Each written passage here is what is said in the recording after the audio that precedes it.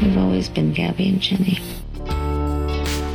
Hello, and welcome to You Should See the Other Guy, the podcast where we watch a romantic comedy, typically featuring a love triangle, and tell you why the protagonist picked the wrong person. But sometimes we watch a movie where the protagonist picks the right person, and then we just talk about that movie anyway. And that's what we're going to do again today on this very special bonus episode featuring our guest, the director of A New York Christmas Wedding. I am Jennifer. I'm Samantha. And I'm Sadie.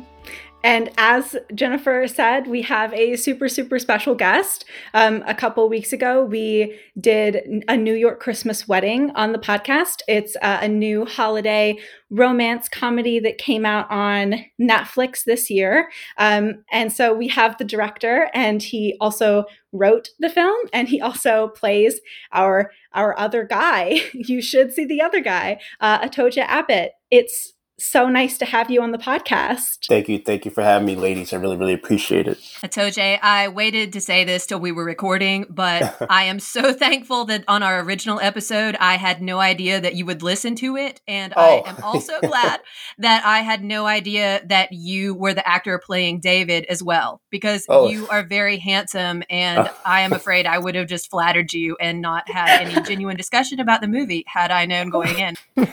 Well, I would say you're still able to flatter me now, so it's all pretty good.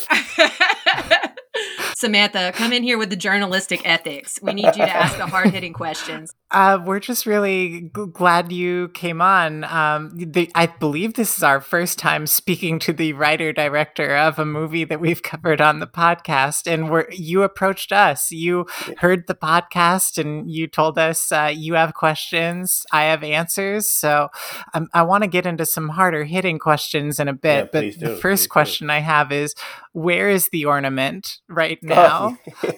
Yes. First off, I just want to say thank you for having me on. I always feel that this is my first feature film that I've ever made. I made one film before this, a short film called Jitters on Amazon Prime, and with theaters being non-existent during this pandemic, when people watch the film on Netflix and they talk about it on social media platforms, I always say whenever they put up a New York Christmas Wedding, it's almost like a bat signal. You know, whenever I read everything, I see everything, because I clearly am so infatuated with this film, but it's my first. So when making the film, I really wanted to have people relate to it, and more than anything, hope that it made sense. And when I heard your podcast, I realized, it does make sense, but there are some questions that I would love to answer, not just leave you three out there with nothing. And I also love the fact, as it was stated before, where you're rooting for the other guy, and I am the other guy. So I felt that it would be fair enough to kind of celebrate David's lost love in a way during this podcast. But the ornament, Azrael's ornament. That's a real ornament. Cooper Koch, the actor who played Azrael, wonderful actor. We did a real, like a small size, sample size ornament of himself. It was a 3D company. And that ornament was about $500. So as much as people think it's like, this is so cheesy, or what does this mean? It was really invested to have this ornament where people see Azrael living forever. But the ornament itself lives in Cooper's. Cooper gave the ornament to his mother, and he's right now in California with the ornament. His mother loved it. It's like a really nice sentimental gift for his mother. That is beautiful. Delightful. Yeah. Jen's husband was trying to track down in the end credits who made the ornament. How can I possibly replicate it? I mean, definitely, I'll get that name for you, but it's definitely something where it's a company where you could definitely get that made. I mean, would the ornament be of Jennifer though, or would it just be another Azrael? We want an Azrael ornament. Definitely, okay. yeah.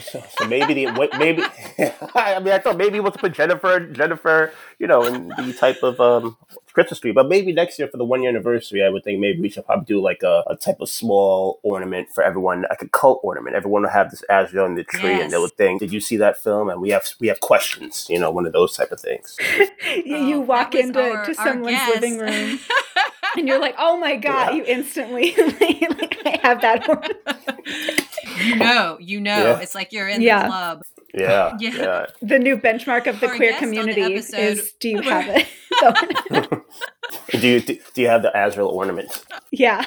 But what made the ornament such a not a draw, but my intention with the ornament was just to, at first, for the first original draft, it was written where young Jennifer, they kiss, and then at the end of the film, she tells young Gabrielle, let's decorate the tree, and then young Jennifer says, she picks up the ornament without putting it on the tree and says, "Oh, this is my favorite ornament," and then puts it on there. In the sense that there's significance to the ornament for us as a viewer, because I grew up in a household where my mother has the first ornament that I've ever received, and my nieces and nephews have them. So what happens when an ornament travels in the sense of every year in someone's life? So I always felt that the ornament would be something where 20 years from now, that same ornament, which it would mean at the time nothing to young Gabrielle, and it kind of means something to young Jennifer. It's her favorite because she likes it, but to us, the viewers, we knew that this ornament would last on forever. It's a symbol of their love. That's what I wanted that whole type of meaning to feel. And I know a lot of people get so caught up about this whole spirit Azrael, and does Azrael know this and that, but the ending was supposed to have the idea of, we see this ornament as any other Christmas type of story, and we feel as if, wow, that's a nice, cute way to feel as if Azrael, even though he's gone forever out of Jennifer's life because of the fact he gave up his life, not his life, he gave up his spirit for his existence for Jennifer to go back and be in love with his mother. I wanted that ornament to be symbolic, where no matter what, even in this symbolic way, Azrael lives on forever. So it's not like this morbid type of thing. But a lot of people had other thoughts. Well, I like that Azrael is someone who has a personal connection to the main characters, because often in these kinds of movies, we just did The Family Man last week, which I'm sure you're familiar with.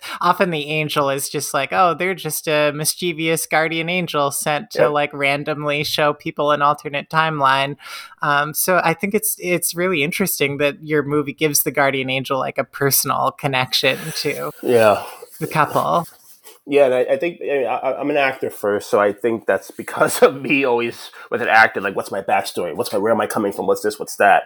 And with The Family Man, and other angel stories, it's really, they work well because an angel's an angel, right? We get it, In The Family Man, Don Cheadle's character is there to help Nick Cage, and he's an angel, right? But we don't know exactly, it doesn't matter his story, basically, right? He just, and then you have other films where, like one of my favorites, Meet Joe Black, where Brad Pitt's character, he's not an angel, but he's death, but he takes the form of someone else's body, right?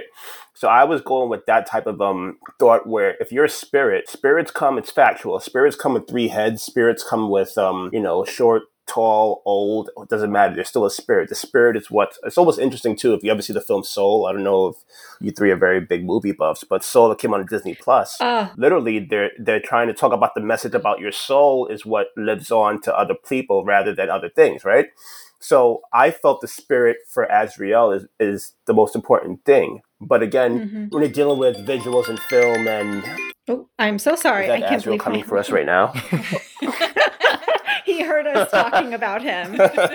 Yeah. But I would say I thought with the idea of a spirit, where we get it. Yes, it's a spirit in a human form. But how do you not even normalize, but how do you make sense of a spirit in, first of all, a time traveling film? So people that take it very literal, I mean, more power to them, but we must have gotten you with time travel already. But I just felt that his spirit wouldn't really, I wanted to deepen his connection to Jennifer. It's like, why is he Jennifer's guardian angel? Is it because people are just waiting out there for us to be guardians? I don't think so. I just felt that to tie him to Jennifer and Gabrielle as a love story made it deeper for me as a writer. And also I think for the actor to play something too. So Cooper to kind of know that I'm going to give up my spirit, my existence for my mom to have her true first love. And I think that's the intention. And it may have gotten lost for some people, but there are some people who love it. They love the idea of like, this is so powerful and deep in a way. And I don't know, it's just like hit or miss in a way, but the intention, that's why I went to come up and talk to all 3 of you. The intention was to just deepen the character for the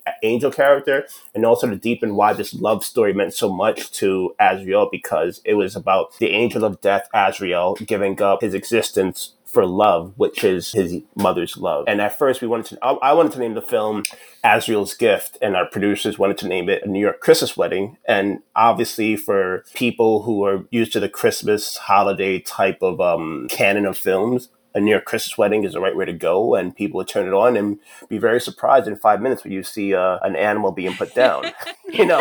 So, I always say, if you watch this film in the first 5 minutes, you're like, okay, this is different, and either you like that or you don't. So I wanted our film to be titled Azrael's Gift because I wanted to kind of step away from that whole type of Hallmark type of tradition. I was writing it for that type of sense, but I wanted us to be very, very different right away. It's New York City, it's indie, blah, blah, blah. But Azrael's Gift, I felt it was more of Azrael, his gift is giving up his existence for love. And I thought that was more of an apropos title. But our producers are like, Azrael, no one knows what that means. People don't know the name. People are going to be like, what's going on? People will be confused. And they had a point, but also that's where it gets kind of mixed up in the sense of the film's theme and then how it's marketed. And that's where it's a whole other story. Yeah, I think deep is the right word. I think like you log on to Netflix, you see the thumbnail, you see A New York Christmas Wedding, and your brain might be primed for a certain kind of experience, like relatively low level of engagement and just some nice fluff. And I think all of us, the more we watch and rewatch the movie, the more we like it. We have just like really kind of sunk our teeth into it, and it's like it operates on the level of it's the fantasy holiday rom-com, but it says a lot about religion, faith, love, like thinking about lost choices, lost opportunities. It reveals more of itself to you the more you watch it, I think. Yeah, we just hope that people have 90 minutes in different intervals, for the whole month of December. They watch it 4 times. But I also wrote it because my first short film, Jitters, I have a twist ending there, and people have to go back and see it from a different perspective. I always say my 2 films, they're better to watch with people because the person next to you will take it in different than you'll take it in because you're bringing yourself into the experience. So there's some people who watch the film and they love it because of the fact of literally I've heard people, I'm at a crossroad in my life. I chose to be with this person, but deep down inside, I knew I'll be happier with someone I truly love. But in the end, I have to think about my future, my career. And that's totally fine. It's a realistic thing. That's why I wrote this film for that aspect. But then there are people that get really emotional because they feel as if this is almost a mirror to my life right now. And what if I really followed my heart rather than my mind being what's practical? Because 10 years later, 20 years later, which is a universal thing rather than just like a queer narrative, people still worry about what if I really follow my heart with that one person rather than being practical. And that's humanity. And I think for, like I said before, about making this film for that type of Hallmark audience, but having my own perspective on it, it's also something where I just wanted to, there are people out there who watch a lot of these bubbly films and you say they tune out, and they should because it's all in the background, but they're still good stories. I mean, I just saw Midnight at Magnolia this morning, and I really, really enjoyed it. Netflix, and it was a joy. I enjoyed it. It was cute. It was happy. Then I go and look at people's comments, and they're like, "The actor was terrible. This and that." It's like it's so interesting how people don't just take the stories in for a story, and they want it to be like the next Titanic that's on Hulu or something like. You know what I mean? It's just so bizarre that happens. But because technically these Christmas films, you're supposed to watch like 10 a day. You're not supposed to get so drawn by one. But I think our film is one of those things where it affects you in a way either you love it or you hate it. And hate is an operative word because it's something that's unexpected. We are the first film with diverse leads with the queer narrative. And I don't want to lead it as a queer film because I think it's a film for everyone. But there are a lot of people who have yet to see a Christmas film where they see 2 women getting married. And I think our film normalizes it in a way because it's more about, I wanted to put it more about their fight with the church saying we're equal rather than to fight with their parents about we want to marry each other. Because people already in this world, I think I'm from New York City, where people who are queer, they're out there and they have our love and support. But what happens when your whole community loves you, but when you're following literally your whole life, you're following a type of religious home and your religious home says yeah, we welcome you, but you're not equal. And I find that fascinating for me. And that's why me as an ally, I'm a straight man. I just kept up thinking about that more than anything when writing this film. And I think to have that in a holiday film is a lot. I get it. But there's a big portion of people out there who, when they saw this film, they felt seen because no other holiday film will go there, because that doesn't sell technically. And it's controversial, and we all understand that, but it's still something specific to some people. And that when something that's specific, it becomes universal. Mm-hmm. Our guest, when we originally discussed this movie, Elizabeth Simmons is actually doing a master's. She is an expert. She studies Christmas movies and has apparently already written a thesis about heterosexual Christmas movies, and then now is focusing on queer narratives.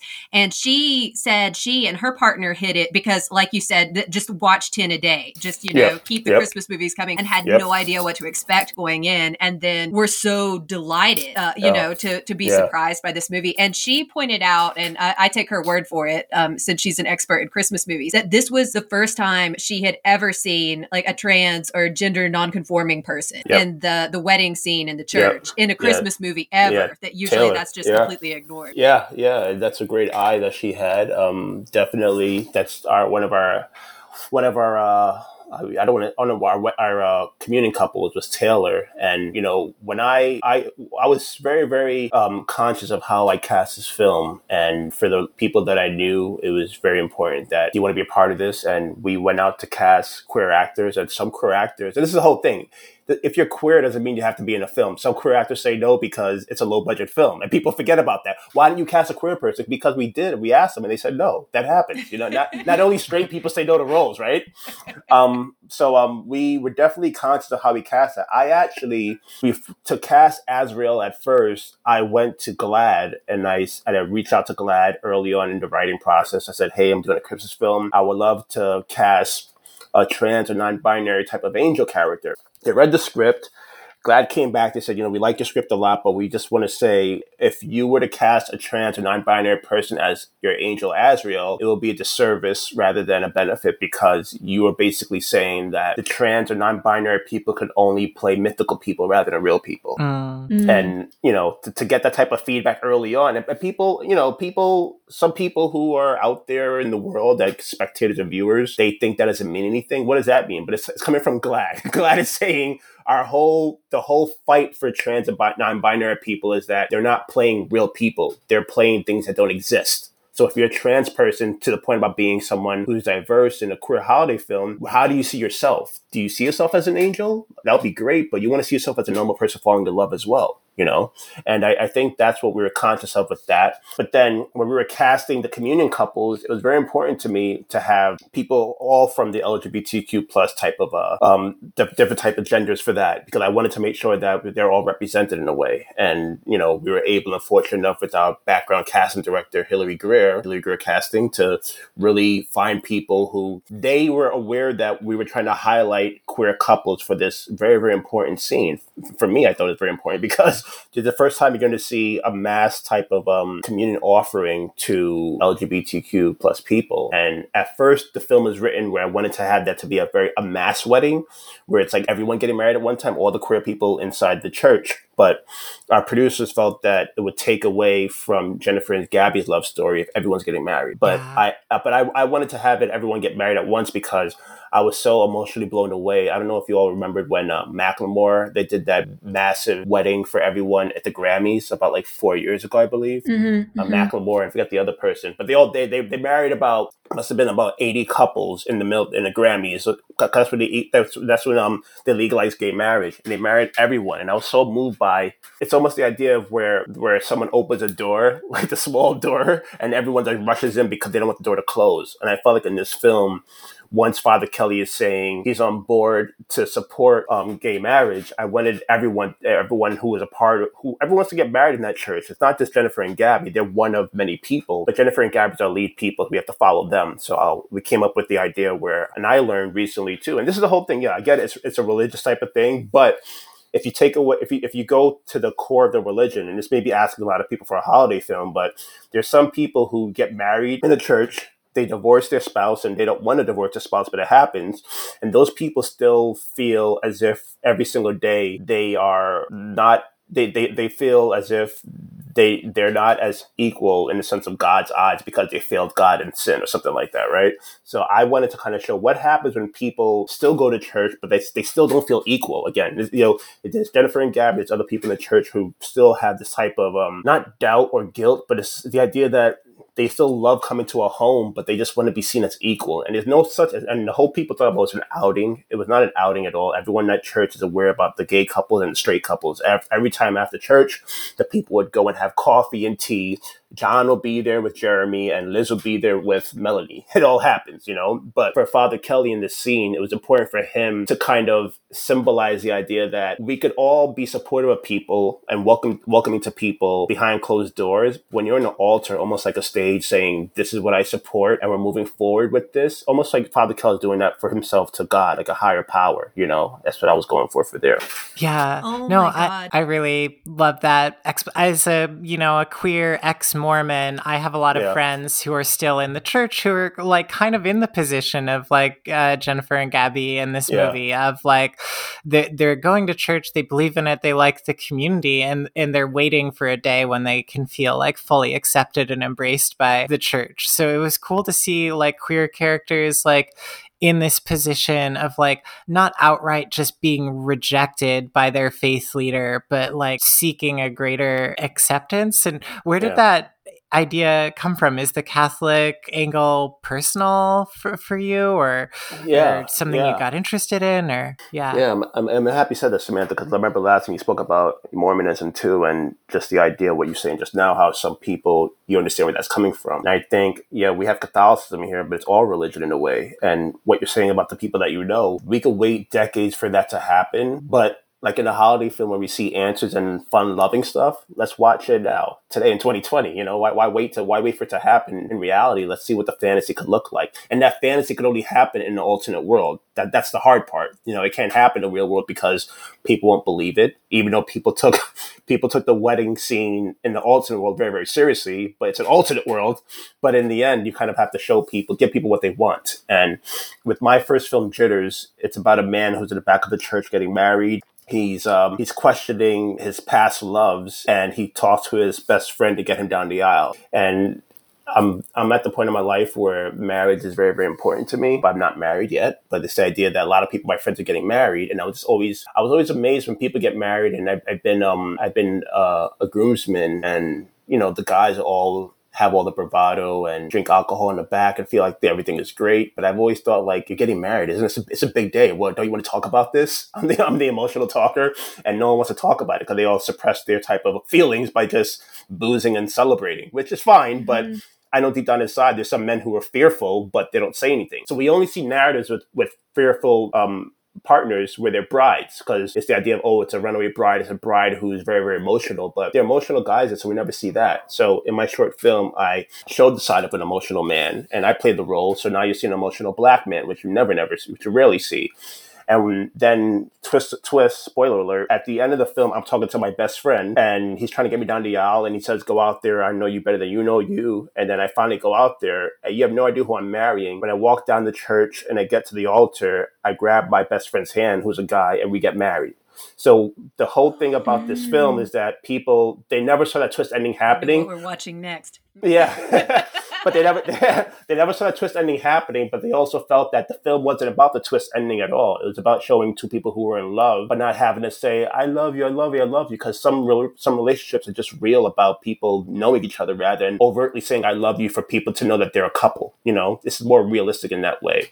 So when we screened that film, we went to film festivals and everything like that. A lot of people were just really emotional because they'd never seen a queer couple so normalized, and they'd never seen a queer couple get married in a real Catholic church. So while making this film, I kind of took what really stood out to me from that type of experience, because we had a production company, Conglomerate Media, that saw Jitters. They enjoyed it. They said, we want to make a holiday film, a queer holiday film. Ideally, if you could do Jitters for a feature-length film, we could help fund this. And for any first-time filmmaker, if someone says we're going to fund your first film, you say yes right away. So, we said yes. But then while trying to expand the narrative, they wanted 4 things, Conglomerate. They said they wanted New York City, a Christmas wedding in a church, and a queer couple. And then that's all they gave me to kind of make this feature film. And I try to expand Jitters into something bigger, but Jitters works as a short. And when you see it, it's just contained. It's very, very, it's almost about he's in the back room of the church. Is he going to walk down the aisle or not? What's happening there? Once you kind of add all these different stories, it doesn't really work as much. But the same type of themes really resonated with me. So then I thought, let me just kind of expand the theme of this, the idea of getting married in the church and how important that is, but also make them female characters because it's something different than what I am, clearly. And then also try to talk about what's personal to me. You know, I'm a Catholic person and I'm someone who I sit in church, and there's some people who, like, I know people who literally stepped away from the church because it's Gabby's plight in the film. It's like, we were born here, we were baptized here, we're communed here, I work for you, you know Jennifer for our whole lives, and you're saying because I love her rather than a random man who you might know as well, that you can't marry us. And the priest says, and it's a very good scene for me that I love to watch over and over again. Father Kelly says, you know, there's other churches that have officiated same-sex marriages. And Jennifer stands up to him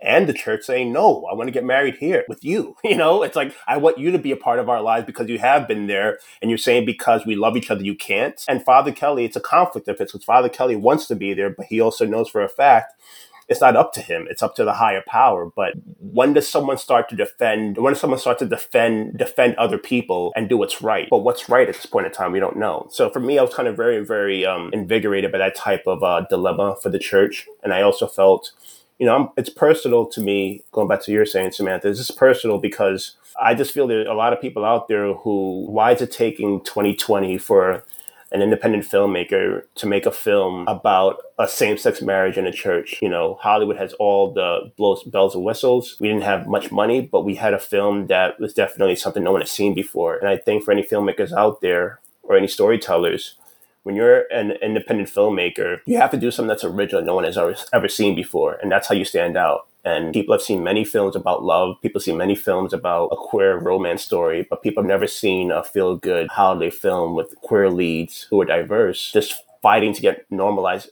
fighting for equality, basically. That's exactly what it is. It's fighting for equality. And now how do you fight? Because in the end, you can get married in a wedding in the back of someone's house, you know, have an ordained minister, but it's not about that. It's about wanting to get married. That's how you dreamt of being married when you were 4 in a church. Okay, first I want to note that now our podcast has a scoop. We are on top of the gossip because I'm not sure if you were aware of this, but when I went to Google Otoja prior to us coming on the podcast, the first Google suggestion that tries to autofill is Otoja Abit wife ? Yeah. So now we have that scoop. Yes. And then I just wanted to ask you to talk to us for a minute about Chris Noth. I think we all started screaming when we saw who we know best as Mr. Big pop up, not only as a Catholic priest, but then a Catholic priest who does end up embodying this fantasy of acceptance in the Catholic Church. And in both realities, when Jennifer goes to try to find out what happened to Gabby in the universe when she's with David, you know, and that he has still come to this conclusion on either timeline. So I don't know. Tell us about how Mr. Big ended up being your priest. Yeah. Well, Chris and I are very, very good friends. We worked on Broadway together on a play called That Championship Season. I was assistant director, and Chris is one of the actors with Jason Patrick, Kiefer Sutherland, Brian Cox, and Jim Gaffigan. And it's a play about basketball. I'm a former basketball player, and the director, Tony winner Gregory Mosier, we're doing this play about basketball and about high school friends who 20 years later reunite to celebrate a winning championship. And as an actor and director, I always felt that I should be a part of this type of production, but it's about 5 white males in Scranton, Pennsylvania, so I can never be in the play. So it's about working behind the scenes. And I reached out to the director and said, which I truly believe, I'm the best basketball player in New York City as an actor. I have to be a part of this production somehow. And I came on board as his assistant. And ever since then, Chris, all the guys they've been like my bigger brothers.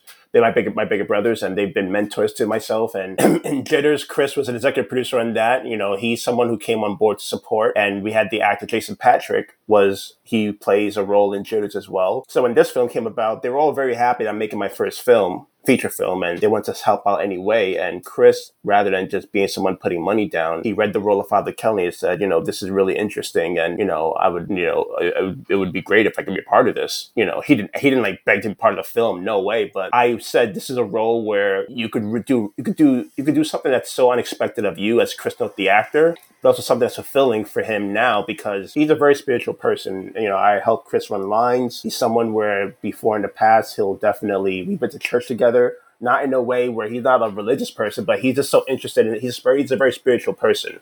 So he loved the idea of having this conflicted priest. He's played a lot of conflicted men in his past with Mr. Big, John Preston, for people out there who want spoilers. But he also played, Peter Florrick. He plays these characters that he's so good at playing someone who is very much their own independent person, but in their independence, they're just so lovable. And what other person is than a priest? And I just thought, also with all the praise Fleabag was getting for the hot priest, I'm like, no, a New York Christmas wedding has a real hot priest, and Chris Note. Yeah.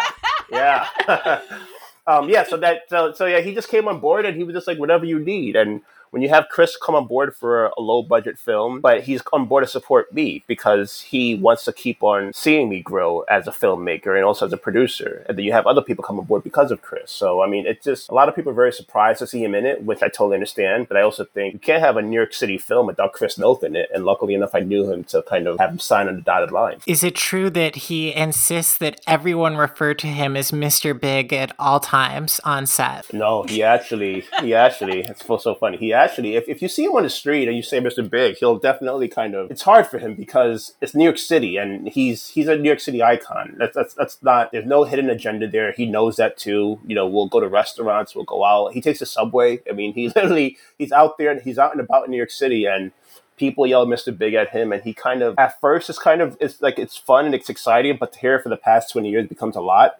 And now people, it's not just about saying, hi, Mr. Big, I love you in this episode or series. People want to have photos all the time. So for him, he'd rather talk about other roles than he would about Sex and the City. But he is aware how Sex and the City has been so monumental to New York City and to his career. But he's a Yale trained actor. He'll talk to you about Shakespeare more so than Mr. Big, but on set, he went by Chris. But he was great on set. A lot of the actors and the background actors too, the wedding guests, they never seen, again, it's a low budget film. You have family and friends in the audience. They've never seen an actor do that big sermon speech over and over and over again. And they're all very emotional and just captivated by that. And Chris did say too, he's like, Toad. He calls me Toad from a Toad. He calls me Toad. Toad, you ran a good set where all the people in the audience, I could tell they were really listening to what I was saying. It wasn't just him getting his close up and then we move on and turn around. But he really loved the fact that for 10 minutes he was almost like theater to him, and that's why he sees a priest like doing things in a religious way. He sees it as theatrical because it is theatrical theater. Church sometimes. You have the big people speaking, you have the big songs, you have this, you have that. But he loved the idea when he was speaking and doing his scene and giving his sermon, his gospel, where people were really responding to him with every word he was saying. Like they were giving him so much that he was giving to them. So it was amazing to be a part of that day where we filmed that. And there was a lot of thunderstorms happening too. So it was very strange when he was not damning God, but then you'll hear like a thunderstorm in the background. You're like, oh, this is way too close to home. What's happening here? Well, if I ever see him on the street, I'm going to shout, Father Kelly. Yes. There we go. There we go. Yeah. And he'll stop and talk to you. Look at that. He'll stop and talk to you for sure. So funny.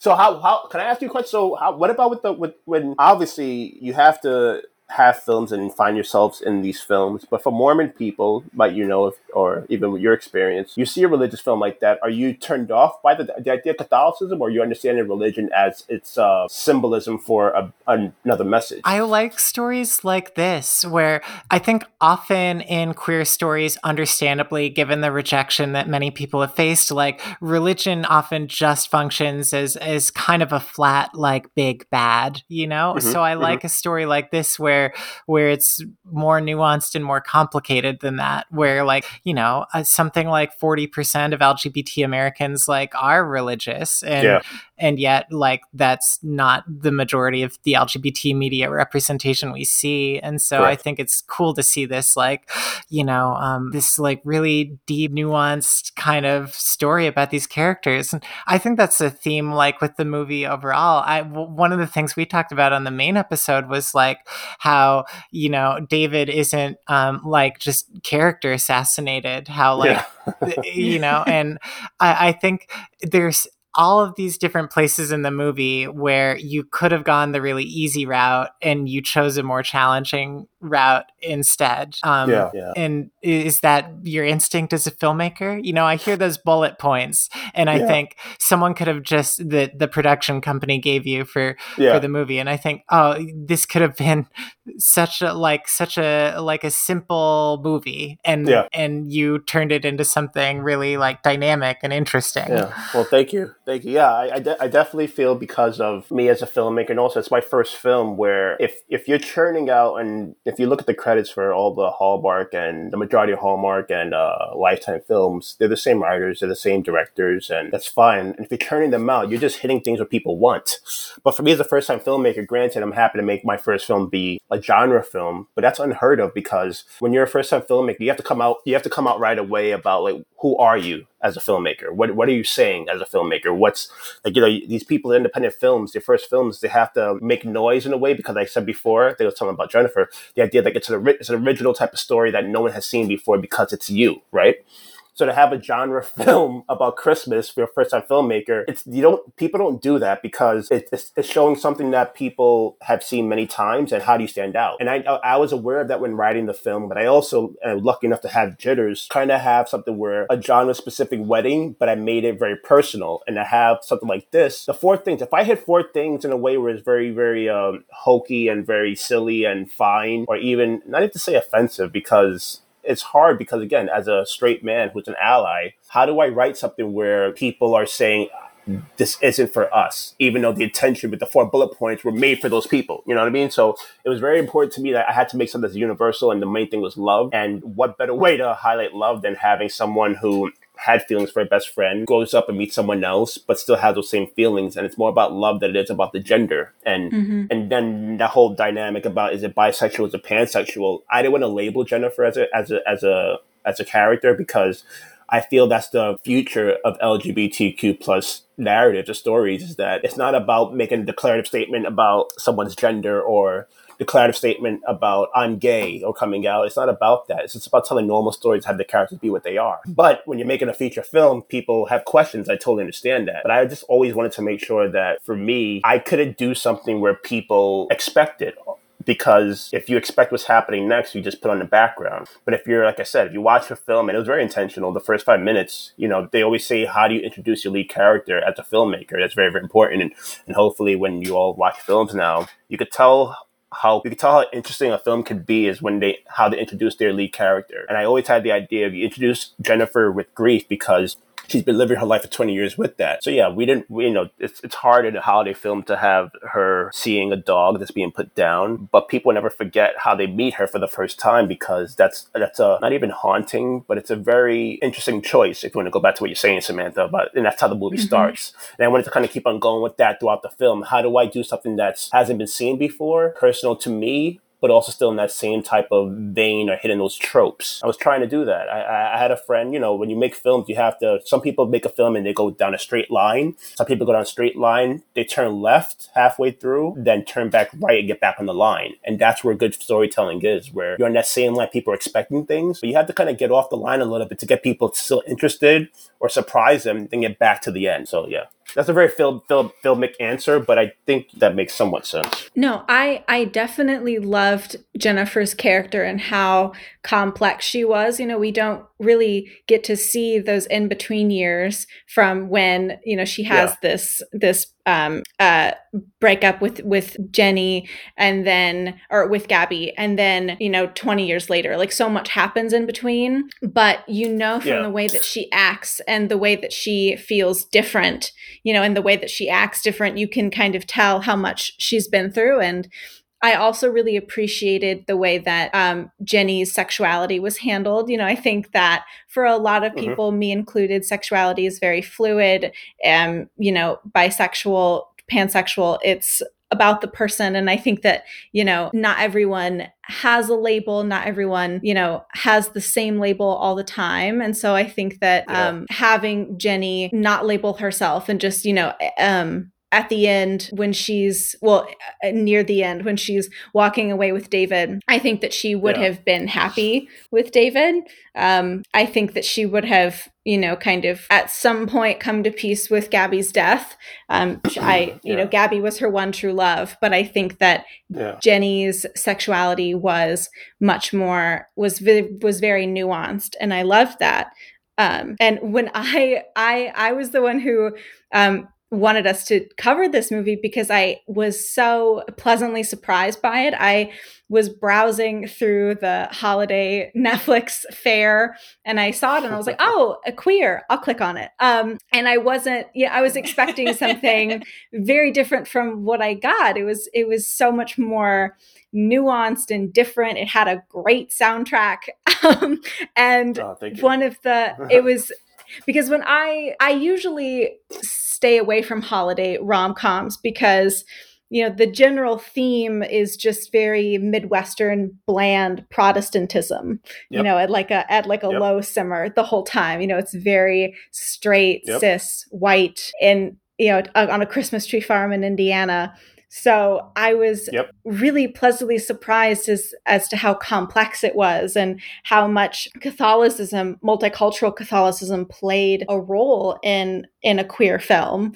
I loved it. I've seen it several times. I watched it and I rewatched it, and every time I do, as Samantha said, I like it a bit more. I like it more each time I watch it.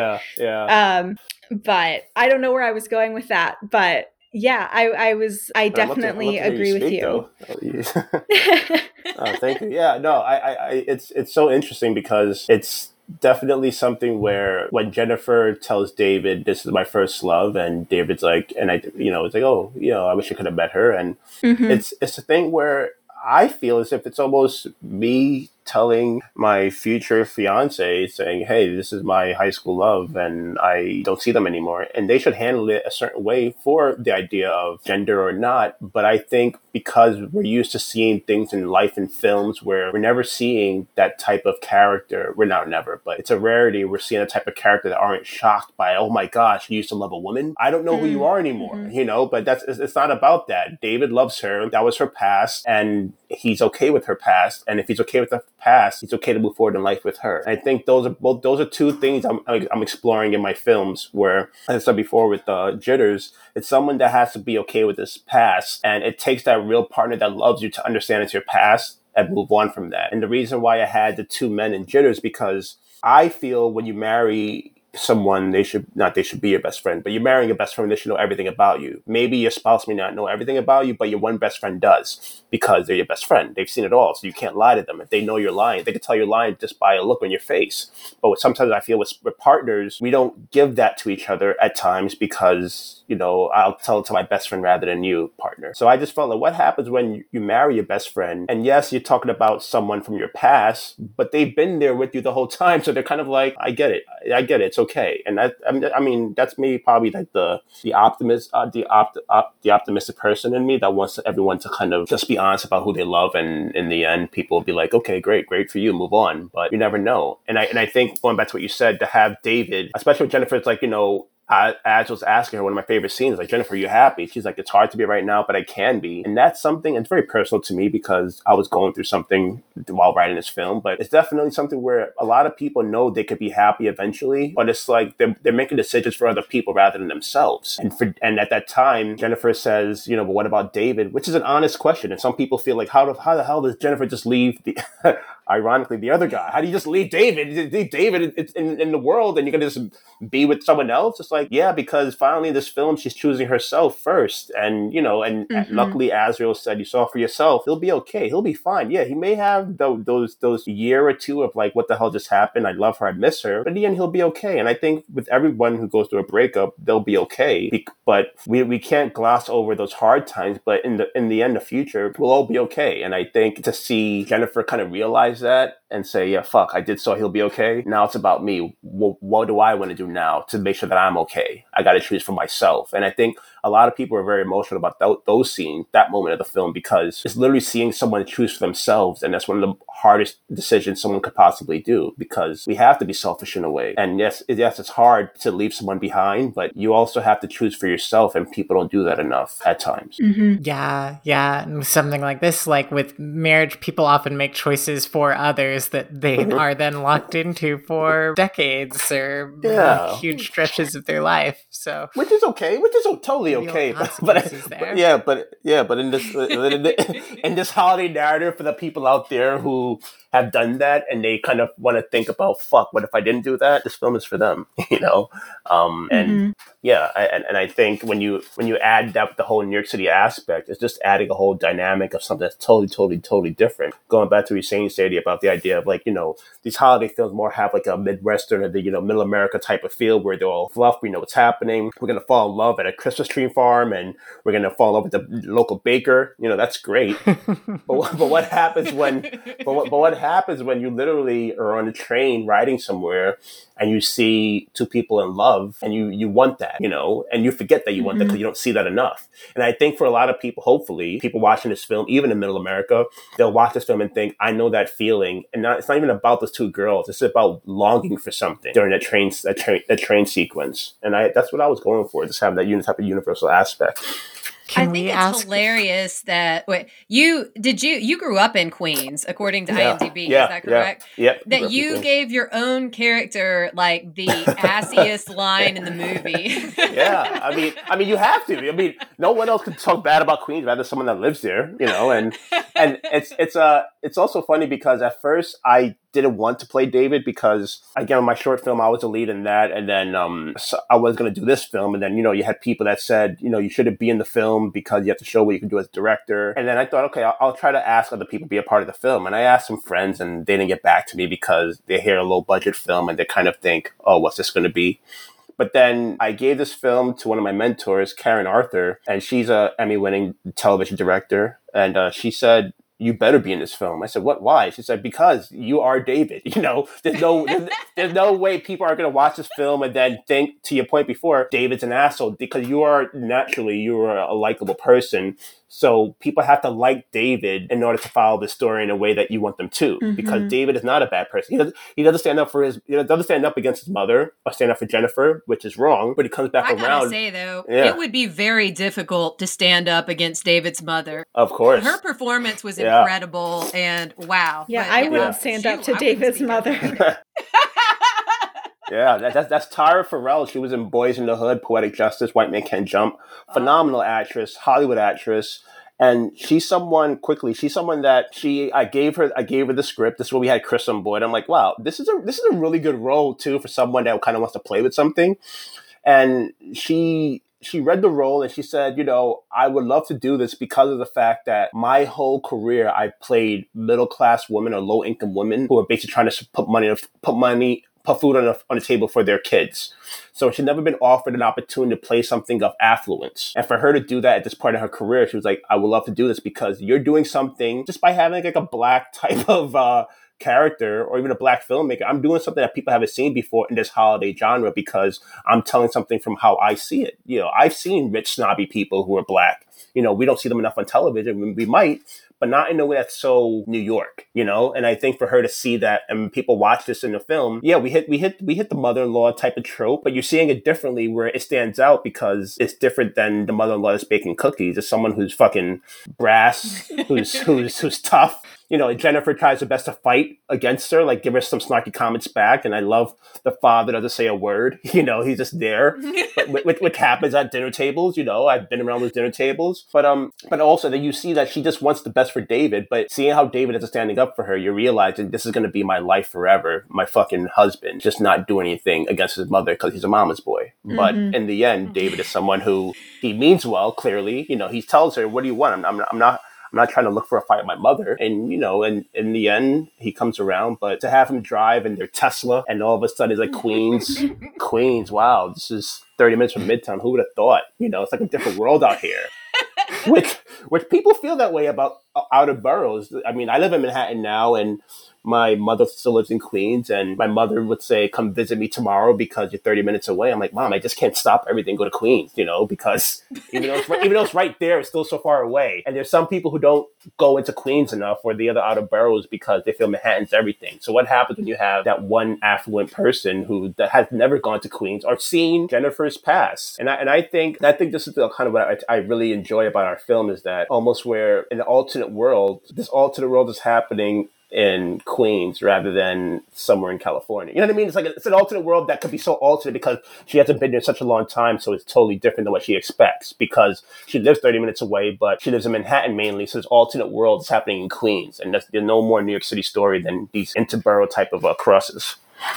Can we ask about the chemistry that you found between your leads? Because often in queer movies, I don't always buy the chemistry between the actors, and there's a lot that goes into that. But I won't ask you to trash another movie that we famously disliked on this podcast. But so far? Didn't find the chemistry on the movie Happiest Season. Oh, okay. Yeah. That's strong. And so A New York Christmas Wedding for us was like, finally, actors who seem like they actually like each other. No offense, Clea Duvall, if you listen to this, then send us a message. We'll talk about it. But yeah.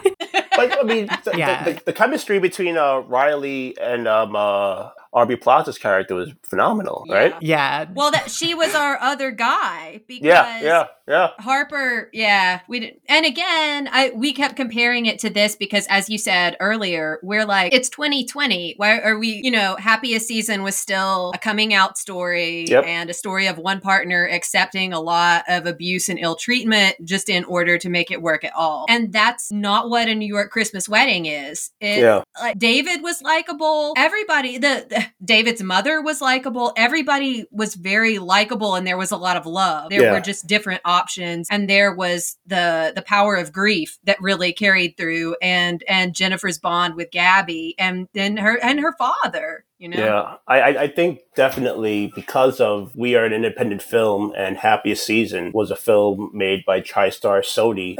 There are a lot of people that are working. I mean, Clea's working on the script with her. I forget the other person's name who played her sister, the ally in the film. Jane. There we go. Great. Yeah, but I don't know what her real name is, but her character name was Jane. Yeah, but there are so many people that are working. There's so many yeses that have to go on in that type of independent, bigger budget level. For us, we went to studios. We said we have this film, we have this love story. We want to pre-sell the script so we could go into production with studio money, and they said no because I'm a first-time writer director, and totally understandable. So luckily for us, and I'm not sure about Clea, but we were able to kind of do what we wanted to do and make it how we wanted to make it. And then from there, either you like it or you don't. I'm pretty sure on their end, I mean, having Chris Stewart part of your film is phenomenal because obviously I'll watch her do anything. But to have her and have other people, Mackenzie Davis is even great too. But there's a part of me, and I never met Claire, and I hope I do. I hope she's watched our film, which I kind of think she probably should watch our, not should, but she may have watched the film, because I watched all the other, there's only 6 of them this year, which is so, how can you not watch 6 other queer films? But I watched all of them because they're not competition. It's just that in the year of 2020, our 6 films will stand out forever, saying the year that queer Christmas film stood out. So that's amazing that a small film can be a part of that type of history. So I watched all the films, and while watching Claire's film, I saw it twice.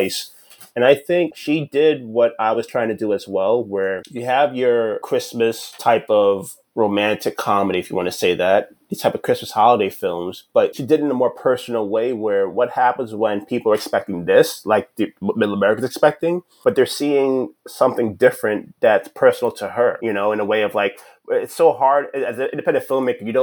You want to be commercial because that's where the money is, but you also don't want to give them something that's hallmarky in a sense. You want to have your own spin. And I think what she did was brilliant to have Mackenzie's character and Kristen's character. It's so specific to what they went through. It's hard, but it's specific. And in the end, people love that or they hate that. And I think it's just something that adds to the conversation rather than having something that's just fluff. But to have, I mean, there was fireworks between Kristen and Aubrey's character because the chemistry is just there and it stands out a lot because those two actresses, and also I would say this podcast is a little bit biased. You all rooted for the other guy, so of course you're gonna love the chemistry there too, you know.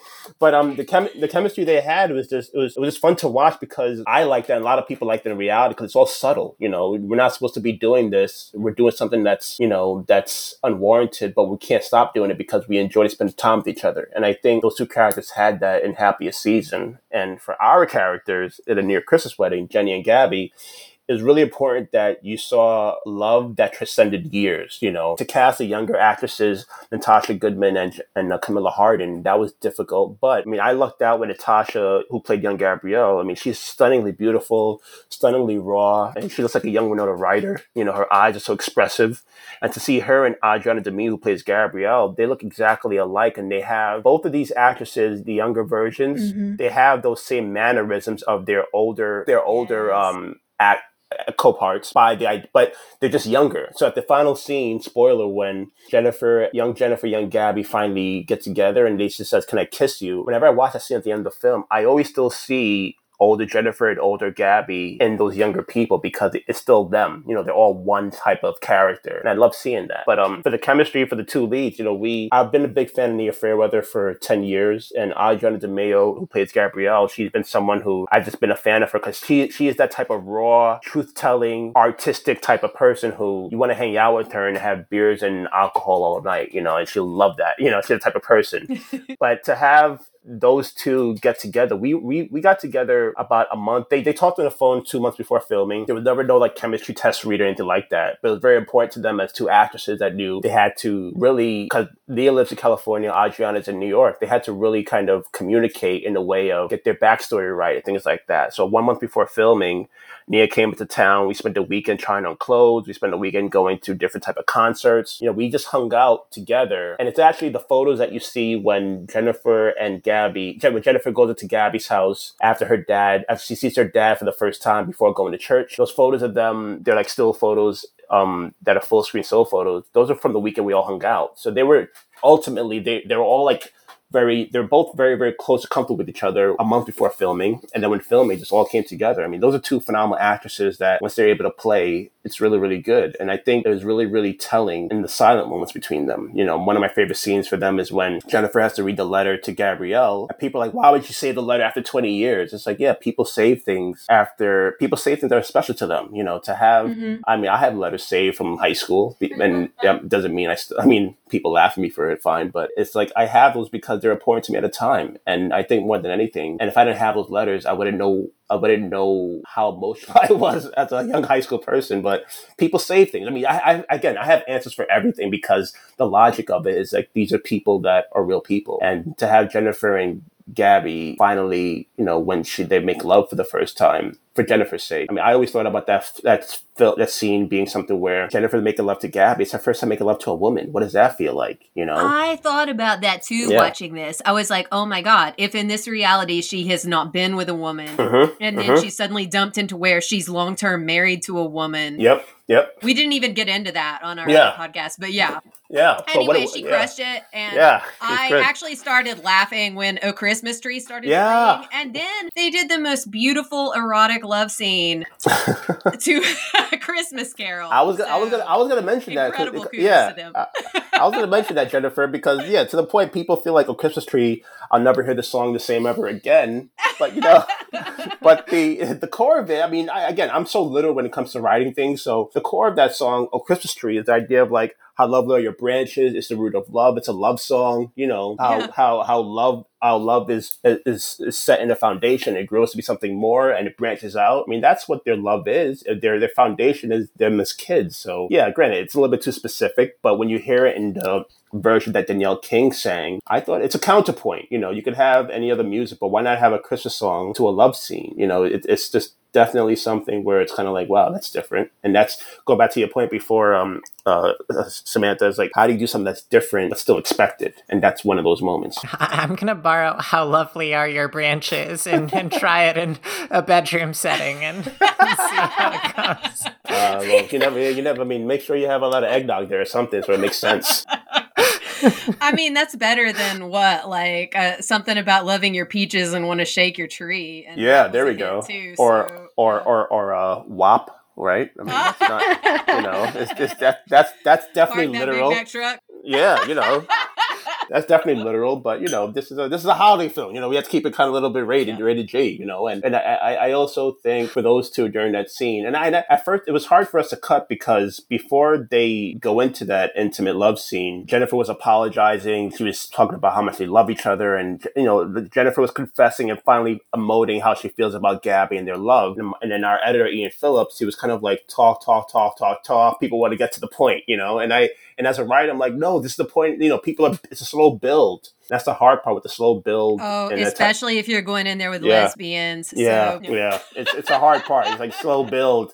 And there did been some times where I've seen some audience reactions and they're watching the film and they're kind of like, okay, when are they going to kiss already? Then all of a sudden that scene comes, like, oh shit, that came out of nowhere. And they're just happy because the tension people feel between them. And that's like real tension because, you know, you're with a partner in this alternate world and you're not seeing eye to eye. So until you have that conversation, you have to get on the same page or to that first real kiss. Mm-hmm. I will say that then after that scene, when she wakes up the next day and it's Christmas Day, right? It's Christmas Day.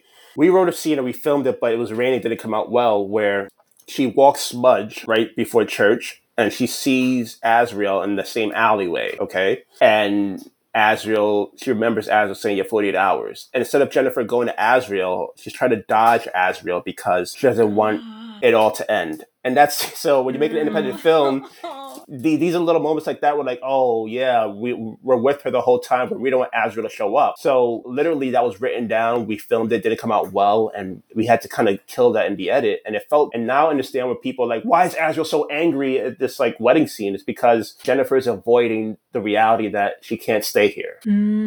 Damn, I was actually obsessed with. Sorry, Sadie.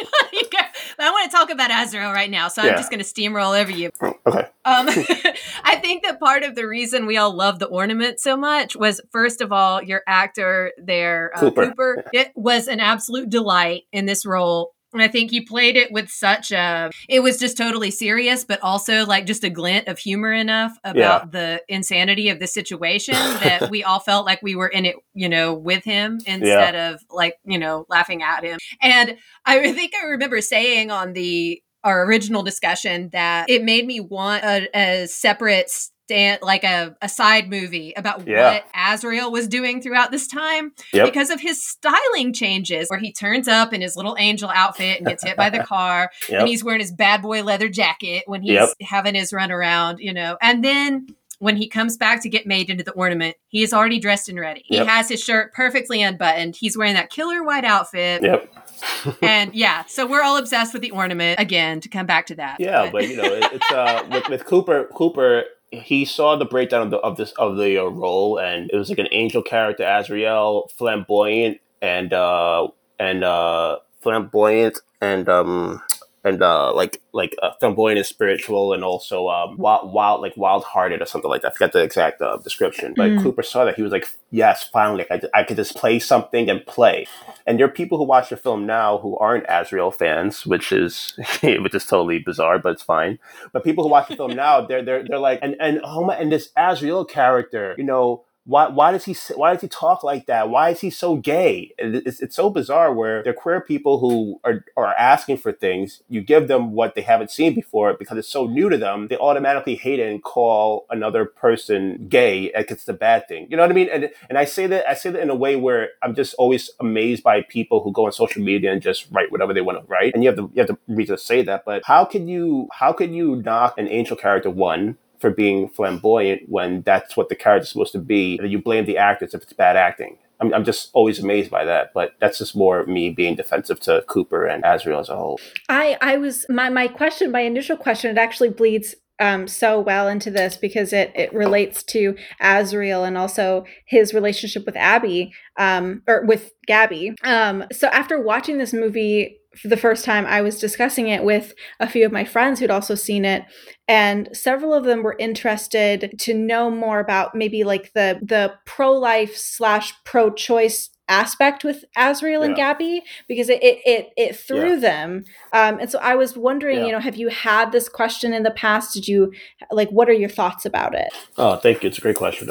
So when developing the script, it's going back to what Samantha said before, like, how do you do something that kind of grabs people? And the Angel character was the Angel character at first. And then I just wanted to figure out, how does it make it so specific to Gabby and Jennifer and Azrael? But then when coming up with the idea where she, at first, it's supposed to be like a type of pregnancy loss or something like that, but it just seemed too technical and seemed too much of like this a medical thing rather than the idea she lost her child. And I just wanted the child to be specific to Gabby, where it's not as if, oh, I'm 17 years old, I lost my child, I have another child in 3 years. You know what I mean? I wanted something to be very, very specific to her. And I didn't realize, I did realize what I was saying, but I never wanted to talk about, I never said, and it's factual, we never said the A word in the film. Not once did we ever say that. So I felt that people were bringing their thought to what happened without us saying that, which I thought, hey, that's kind of cool. People will think that's what's happening, but that's not what happened. And at the end, we clarify it. And I had feedback from some people that said people are going to wait 85 minutes to find out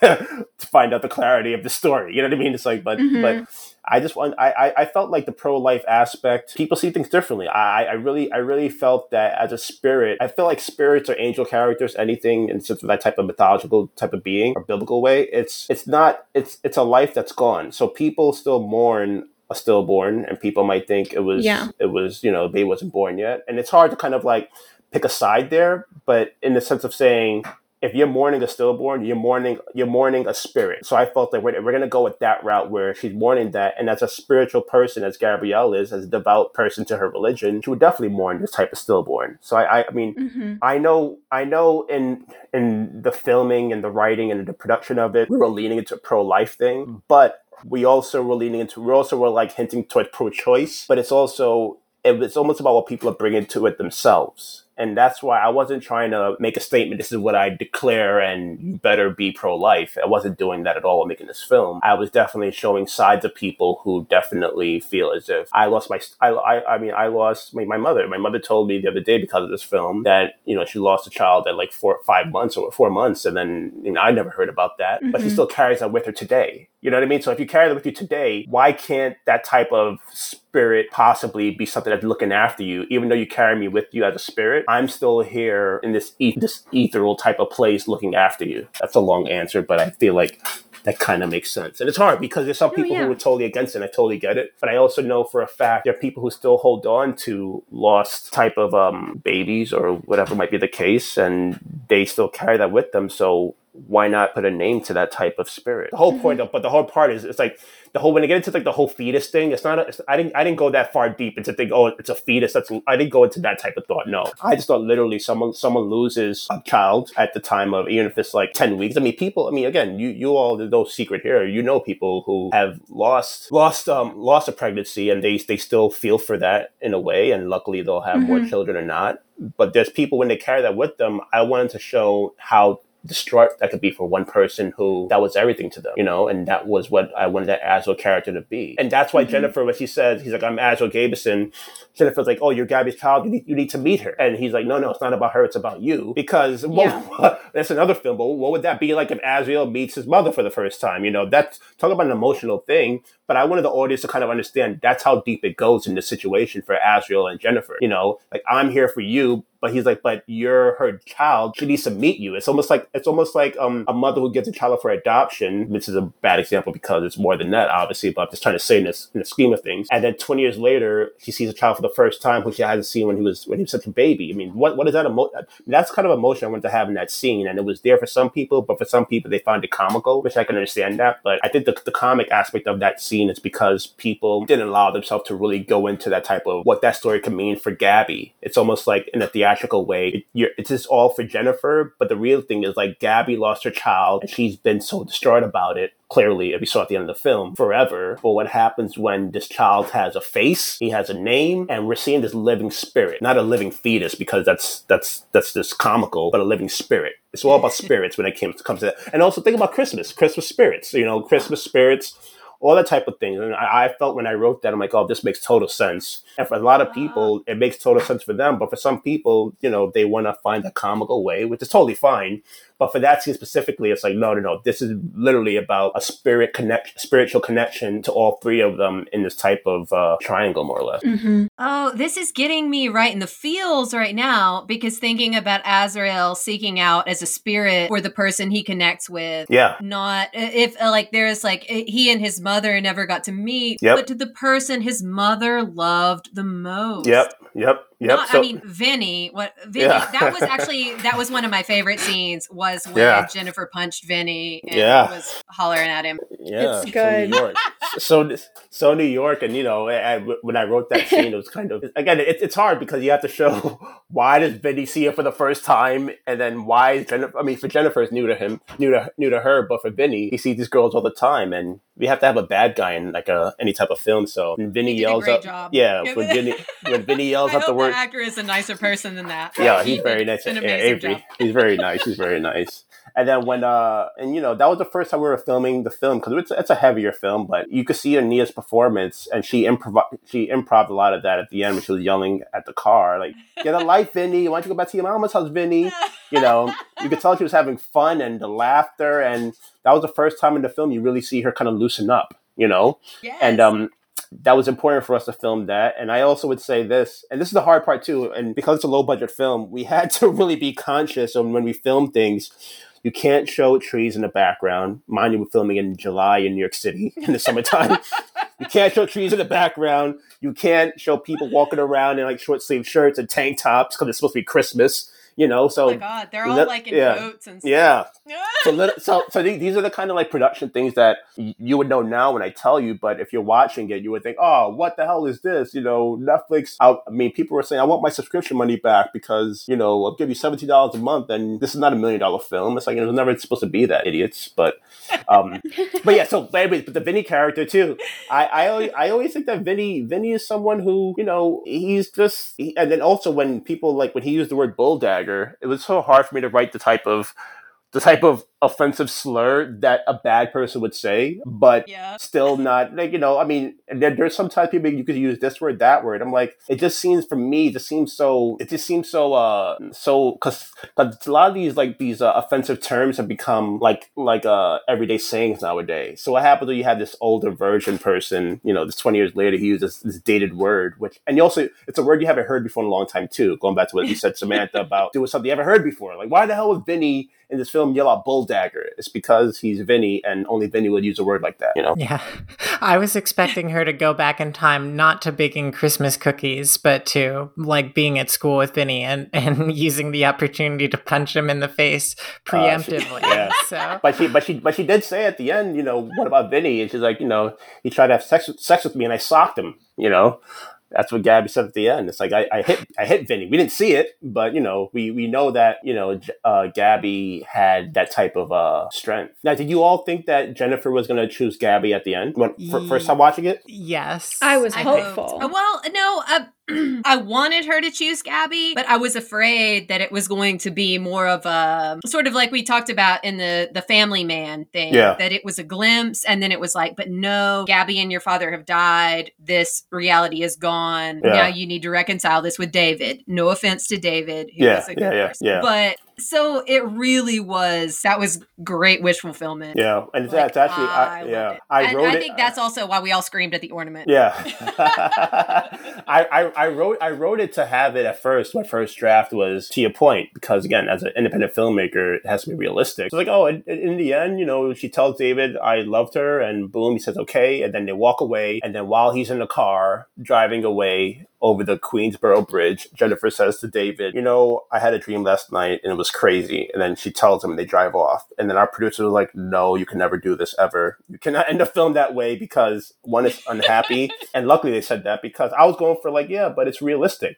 Some people, she didn't have the chance to be with the person because they died. So it's realistic. You have to live it the rest of your life. But they said you can't do that. You have to fix this ending. So I talked to people about it. I talked to them about it. And I had one of my friends, Brandon, who I work with, he said, why don't you just have the angel come back and then, take her back in time? I'm like, you can't do that. It's not realistic. Like, dude, it's a Christmas film. You can do whatever you want. and then I'm thinking, well, maybe let me explore this. And then to have that scene when she says, that we talked about it, it'd be what do you want to do? I can take you back and I'll give myself up. And I'm like, this is really saying something, because to your point, it is a holiday film. And we know we know in reality you can't go back. But in a film for this love story, if we could see them go back and what could really happen, that's a nice way to end the film. And I think I'm so grateful that people were adamant about not ending the film in a realistic way, because you already deal with time travel and angels. So there's no realism there anyway. When she goes back, and you can help settle.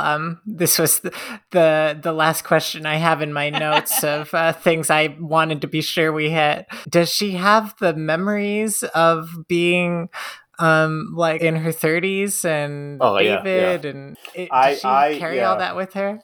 Well, I remember you talked about it before, and you think it's like 30 going on 30, right? Yeah, you feel as if she kind of.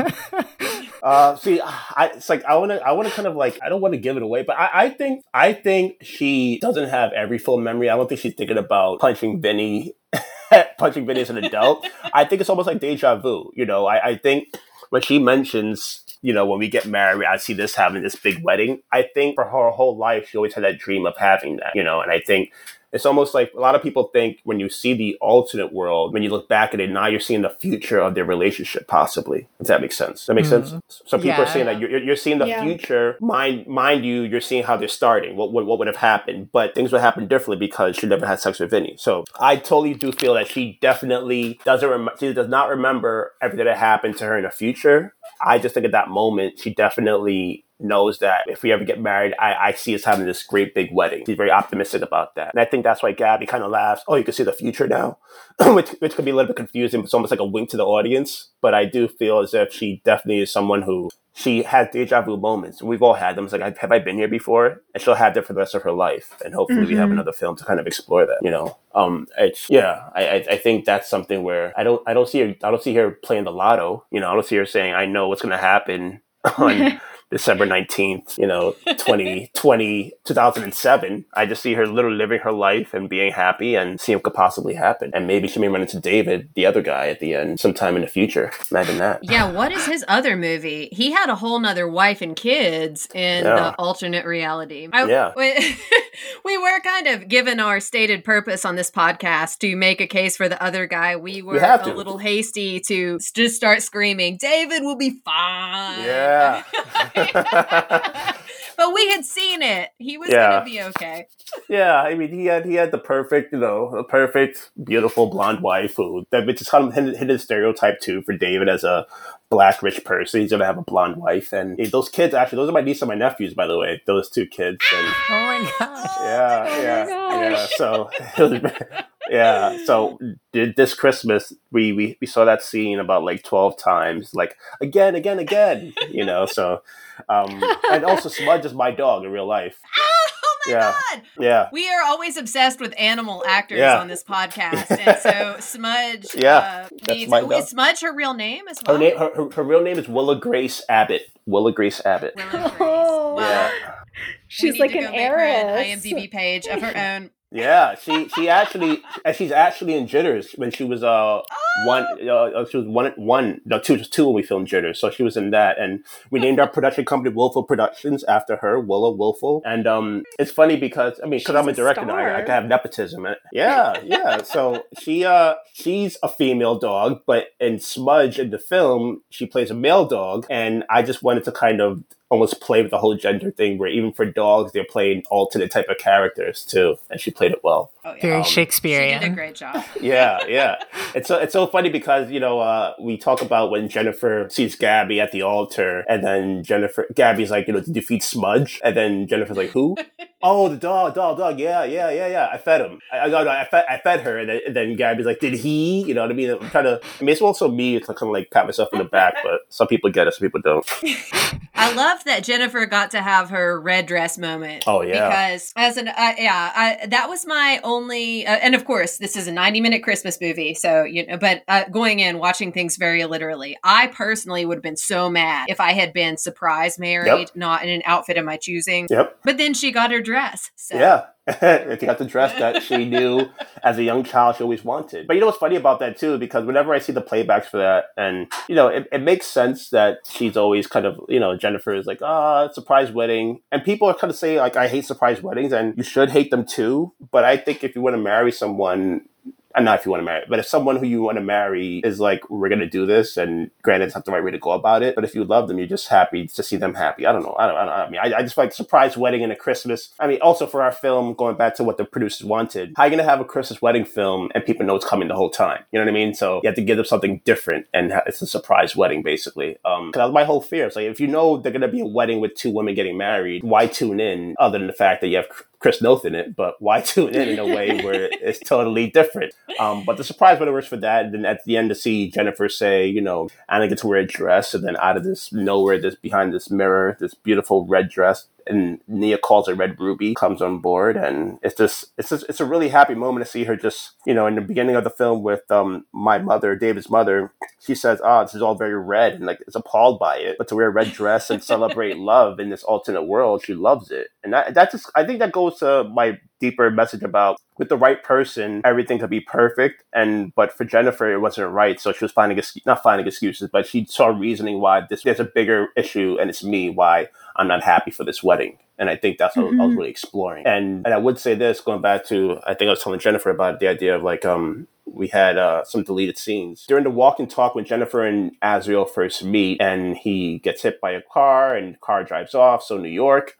Then all of a sudden, they're walking down the street and they're talking, and Jennifer's mentioning a Christmas wedding. And then Azrael says, well, we cut it out. He says, you should be happy. Not everyone has the privilege to get married. And that was supposed to be like a foreshadowing of the idea of, you can get married in the church, you should be happy, but not everyone, like women, like people who are same sex can't get married. And you're over here arguing about the idea of it's a Christmas wedding versus a regular wedding, But our editor, Ian Phillips, was kind of like, oh, you don't need this, which I thought, that's the whole point of the movie. The whole point of the movie is that she didn't understand how special a wedding could be for some people who they don't have the privilege to get married. So when you see someone get married, to women get married in this type of setting, it means everything, because not everyone gets that privilege to kind of decide, I don't want this or I don't want this. You know what I mean? So it's a thing where we wanted the right type of ideas, and we just had to kind of keep on streamlining it. And that's the hard part, because a lot of people who watch films, they want answers to everything, and I can answer them, but they want the answers in 90 minutes and make sure that you hit everything for them. And I would say this for her father too. People question about her father. Mr. Ortiz, played by David Azrael, wonderful actor. He died of liver cancer, and it was kind of implied that he had health concerns, and that's why when they were taking shots during the dinner scene, Jennifer was like, no more for you, Dad, your health, things like that. There's a lot of things where you look so good, Poppy, because he was a drinker. I mean, granted, we didn't go overboard with the stereotype of him being drunk at the wedding,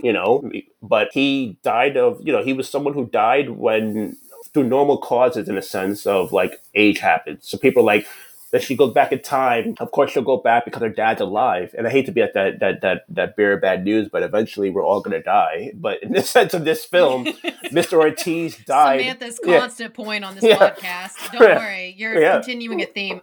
Yeah, seriously. Thank you, Samantha. So in the end, we're all going to die. So why are you so fascinated about how the hell did he die? He died because people die. I mean, it's a short way to say that, but in the end, it's like he died from liver complications. And in my first draft of the film, when Jennifer is getting dressed after Gabby leaves, she gets dressed, and then Mr. Ortiz pops in. He's holding some drinks, and he's like, I'm so happy for this wedding. And then Jennifer's like, Dad, slow down on the drinking, but it's became too heavy rather than more about the love. Will they still adopt Smudge in the final timeline, the returned back in time, grow old together timeline? I would hope so, and definitely Smudge's available to film those scenes, because I definitely do think that we want to see more of Willa Grace Abbott and more of Smudge. That's because what a great name, Smudge, too. It's like, it's just a funny type of thing.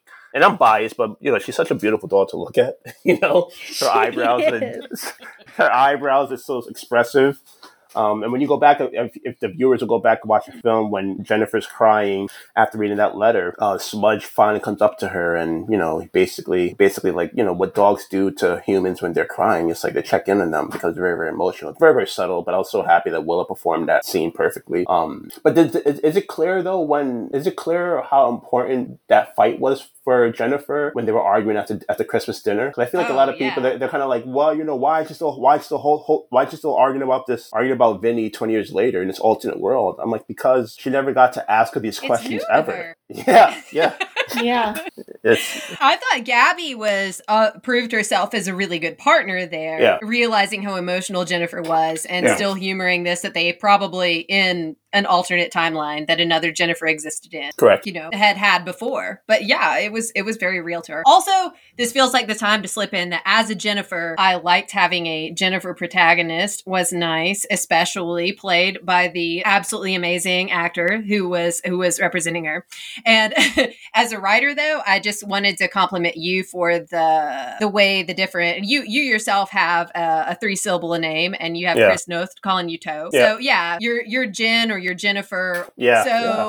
Jenny is only my former 3rd grade playground boyfriend can call me that now. Yeah. I loved that Gabby and Jenny. Gabby is the person who calls her Jenny and can call her Jenny. Thank you. I remember you said that. I'm kind of like, oh yeah, like Jennifer. That does make sense. Where you don't see many Jennifer. I mean, you see a lot of Jennifers, but like I was kind of nervous because of Jennifer, like Jennifer Ortiz and Latin. You think about Jennifer Lopez, New York City, but in the end, I just like the name Jennifer. And when, again, another thing we tried to film, but we didn't have enough time, is when Jennifer leaves her dad drops her off in the car when she meets him for the first time, and they go to her house. When she gets to the apartment, she's supposed to look at the Rolodex, more or less, or like the directory for the apartments, and you see everyone's last name, like you see Martinez, Weinberg, all that stuff, and then for their apartment 3M, it's in the script, but we couldn't get it because we're low budget, but it says Gabby and Jenny in their apartment rather than their names. And I think that would have been like little things like that were written, but it's just, it's a learning experience. You're making a film in 14 days, low budget film. You have the right intentions. You get what you can, but sometimes things run out, but the whole thing, you get it done. So in the future, it's one thing where I know about the film, like when it hits people, like all 3 of you, in a certain way, and some people have their questions, but I know if we had more money or if we had a studio behind us, we could have had the extra 2 days to film that Gabby and Jenny insert, but you don't have that time. So it's like, what can you do? You have to just keep on moving. Well, Otoja, what's next for you? What? Yeah. What So have you got going on? Right now, just now that Christmas literally is over now, but we have another month of the film being around on Netflix. I'm just going back to writing. Definitely, I definitely once you see Jitters, you know what I'm talking about. But I'm exploring Jitters into a theme where there's like an anthology series about it. The idea of like these different short stories about Jitters. And the main thing with Jitters resonates with people is that it's like, how does someone make a decision? And what keeps the audience interactive is that you have to not take the choice that people assume you're going to make. So I'm writing different short stories about that. And once you see Jitters, you'll see it. You understand what I'm talking about. Because I feel like Jitters is my main thing for me, where it's a great example of what I am as a filmmaker and as a voice. I'm a Nigerian American. I grew up in a Nigerian household. My friends were all American, but I see the world so differently and so not pure, but in a different way than most people, because I come from 2 different worlds, and what I present to the world in my writing is who I am. That's so unique and original. One can hope. So I'm working on that. I wrote another feature film that I want to definitely get developed. And I want to keep on telling stories. During this pandemic, we shot 3 music videos. You can find them on Willful Productions. 2 of them are from the film. The end credit song, I Heard the Bells of Christmas Day by Kelsey Madsen.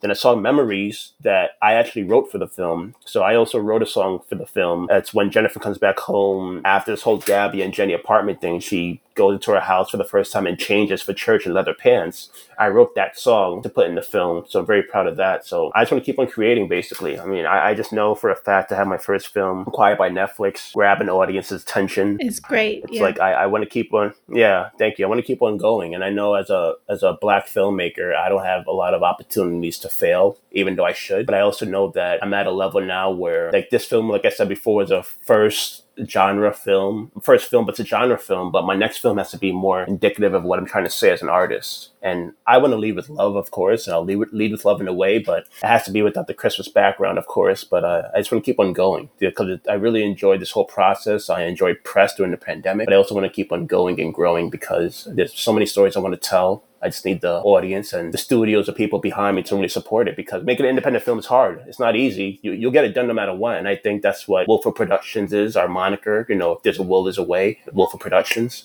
But I also think no matter what, I just want to keep on working. So all I want to do is keep on working.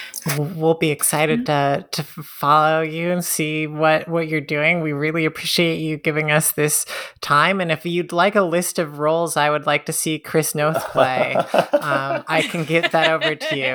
Bungee jumping instructor comes there we to go. mind. Oh, what else? What else?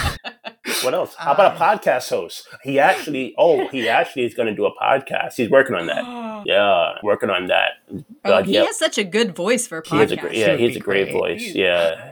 We were spending New Year's Eve together, and you'll see it on his social media. You know, he has a part of a tequila company called Ambar Tequila, and we had a really good time. And I had to record a video for him to tell everyone Happy New Year's. And if you see the video, you know exactly what I'm talking about. But I am searching up your Instagram right now as we speak. It's on Chris. It's on Chris's. Actually, it's on Chris Noth official. And his. Yeah. Okay. But that's the whole thing. You know, he's such a good friend. He's such a good sport. He's such a fun person, and it's alive whenever we're all together. So I think more than anything, once you're working in business and you're working with friends, that's like what you all doing right now. You work with friends. It's all fun, and I want to keep that going, basically. When the pandemic is over and we see Chris Noth, we're gonna holler Dr. Father Kelly. Father Kelly. Yeah. Not doctor. I'm sorry. He could have a doctorate. Confuzzled by the tequila. Priest can get doctorates too. Yeah. Dr. Father Kelly. And at you, we're going to scream, David! There we go. We hope things went well for you. I hope so too. I mean, in the end. And we truly do in real life. Yeah. Hope things went well for you. Yeah. And for Willow Grace's sake. Yeah, definitely. Well, did we hit all the questions that you had about the film? God, no. We could talk to you for like 73 hours. Yeah, but I just want to make sure that there's no question that's unturned, you know. And I mean, you're all kind to me, but me. Good. I just want to make sure that I want to hit everything for you all, you know. We hope next year that there is a semi-affordable Azrael ornament available. Yes. In the meantime, what's a good price? What's a good price for it, you think? Priceless. I would pay $35 for the Azrael ornament. Okay. Damn, Samantha jumped me up. I was gonna hard bargaining say 25 would be my limit, but honestly, I would probably pay up to $50 for this stinking ornament at this time that I'm excited about it. Well, I think I'm probably gonna try to make my own version of it. I'll send you a picture. There we go. I hope it will turn out as well. I won't tag Cooper. He doesn't have Instagram, so it'll be fine. He has an Instagram. Oh, okay. Yeah, it'll be fine. It'll be fine.